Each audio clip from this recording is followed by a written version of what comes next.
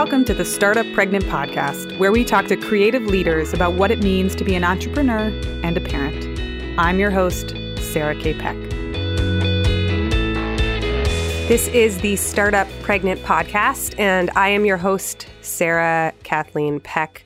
We are in the middle of a series called the Startup Pregnant 10 by 10. It's 10 episodes that are 10 minutes each, and we are focused on the core values of the Startup Pregnant philosophy. If you haven't heard the first one yet, go back one episode and listen to number 1, which is the episode called In My Experience. Today, we're on the Startup Pregnant core value number 2, which is all about the power of community in your life.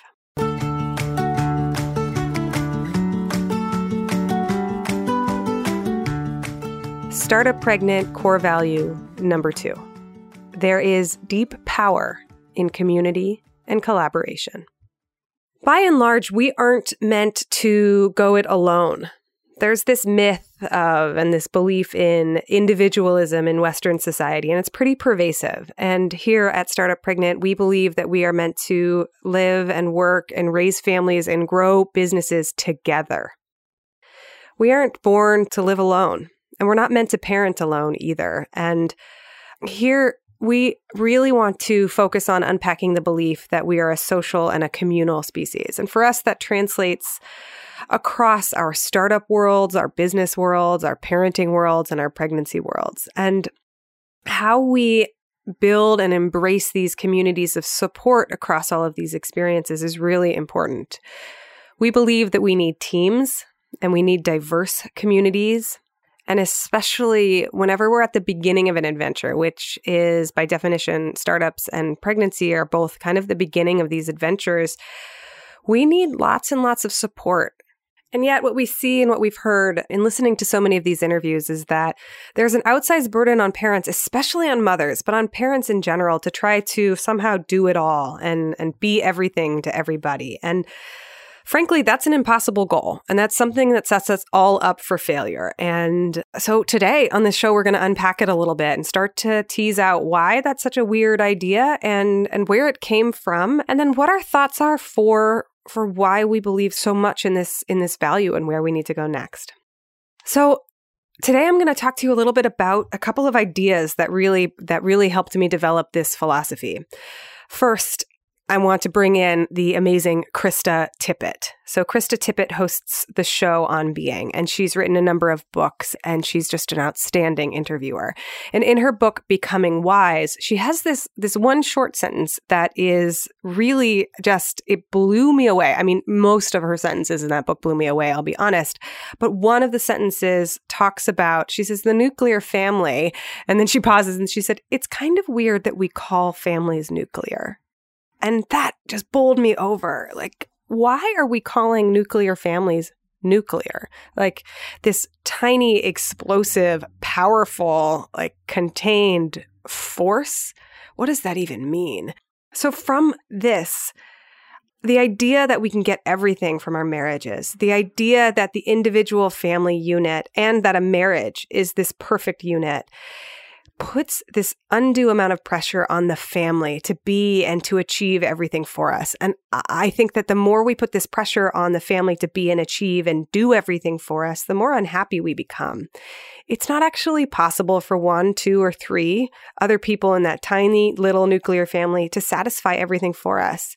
And as we're witnessing the breakdown to some extent of extended families and people not living close together anymore or not having children living in the same rooms and extended families, aunts, uncles, parents, grandparents living really close together, we're beginning to isolate people largely in 2 places. One, in work, which is dominating our life sphere and seeping into every moment of our lives with the advent of the internet. And 2, in family, which is becoming more and more siloed and individualized. And there's this growing and mounting pressure on parents to be perfect and to somehow be able to do it all. So in contrast, Startup Pregnant believes that rich communities, extended communities, fabrics of communities are vital for our deep human satisfaction. And so this first point is the family as it looks today, in the version that we have today, which is really quite constricted. Quite simply, it isn't enough. To go further, I started to examine why the current and modern family is so weird. And one of the things I'll point you to is this episode by the Curiosity podcast called How the Best Marriages Work.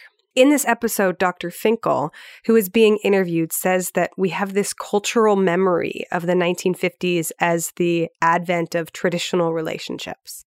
And he shares the work of historian Stephanie Coontz. So the name of her book is The Way We Never Were.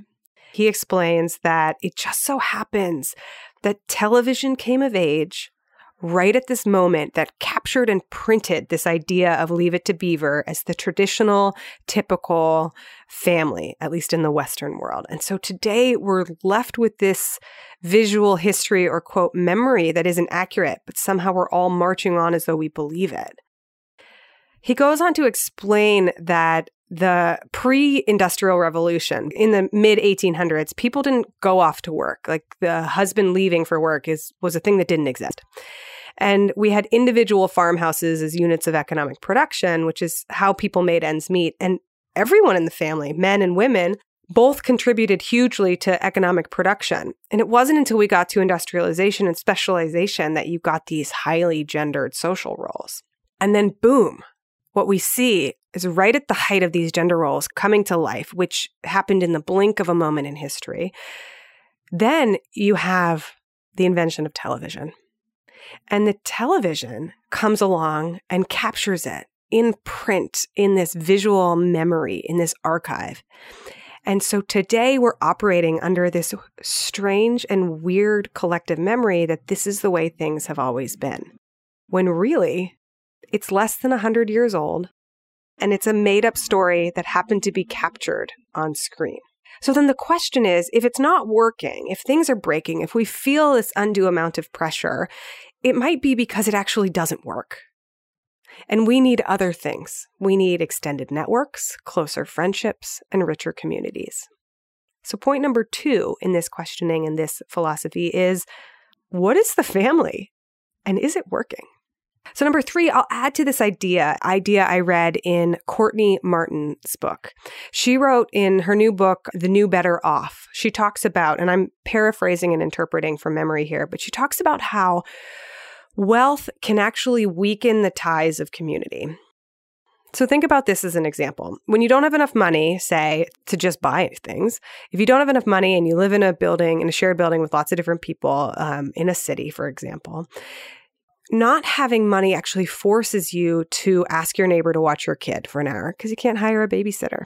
Or you need to borrow something and you don't have the luxury of, in the age of Amazon Prime, to just click a button and get what you need for $10 or $15. You actually have to knock on your neighbor's door and say, hey, can I borrow the drill? Can I borrow the box? Can I borrow the laundry hamper? Whatever it is that you're borrowing.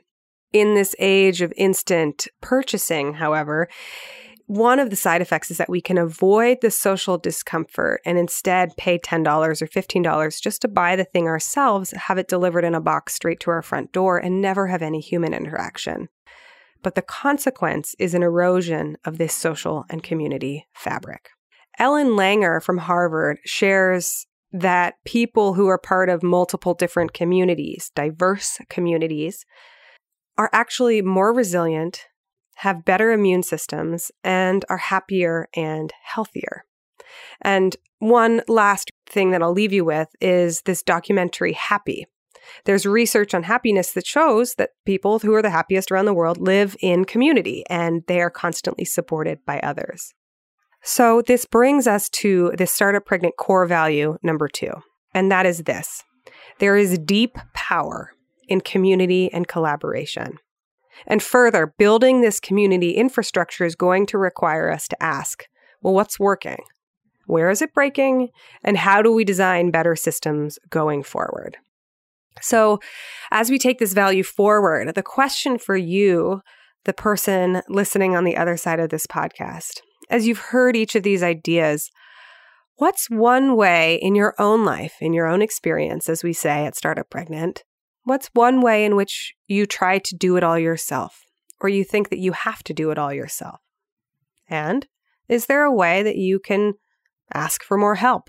How can you build in or prioritize small amounts of tolerable discomfort in the short term, so that in the long term, you build up your bank of happiness because you're building up your bank of community infrastructure. Thanks for listening. This is the second core value in our 10 by 10 series, where we're going through the core values of Startup Pregnant.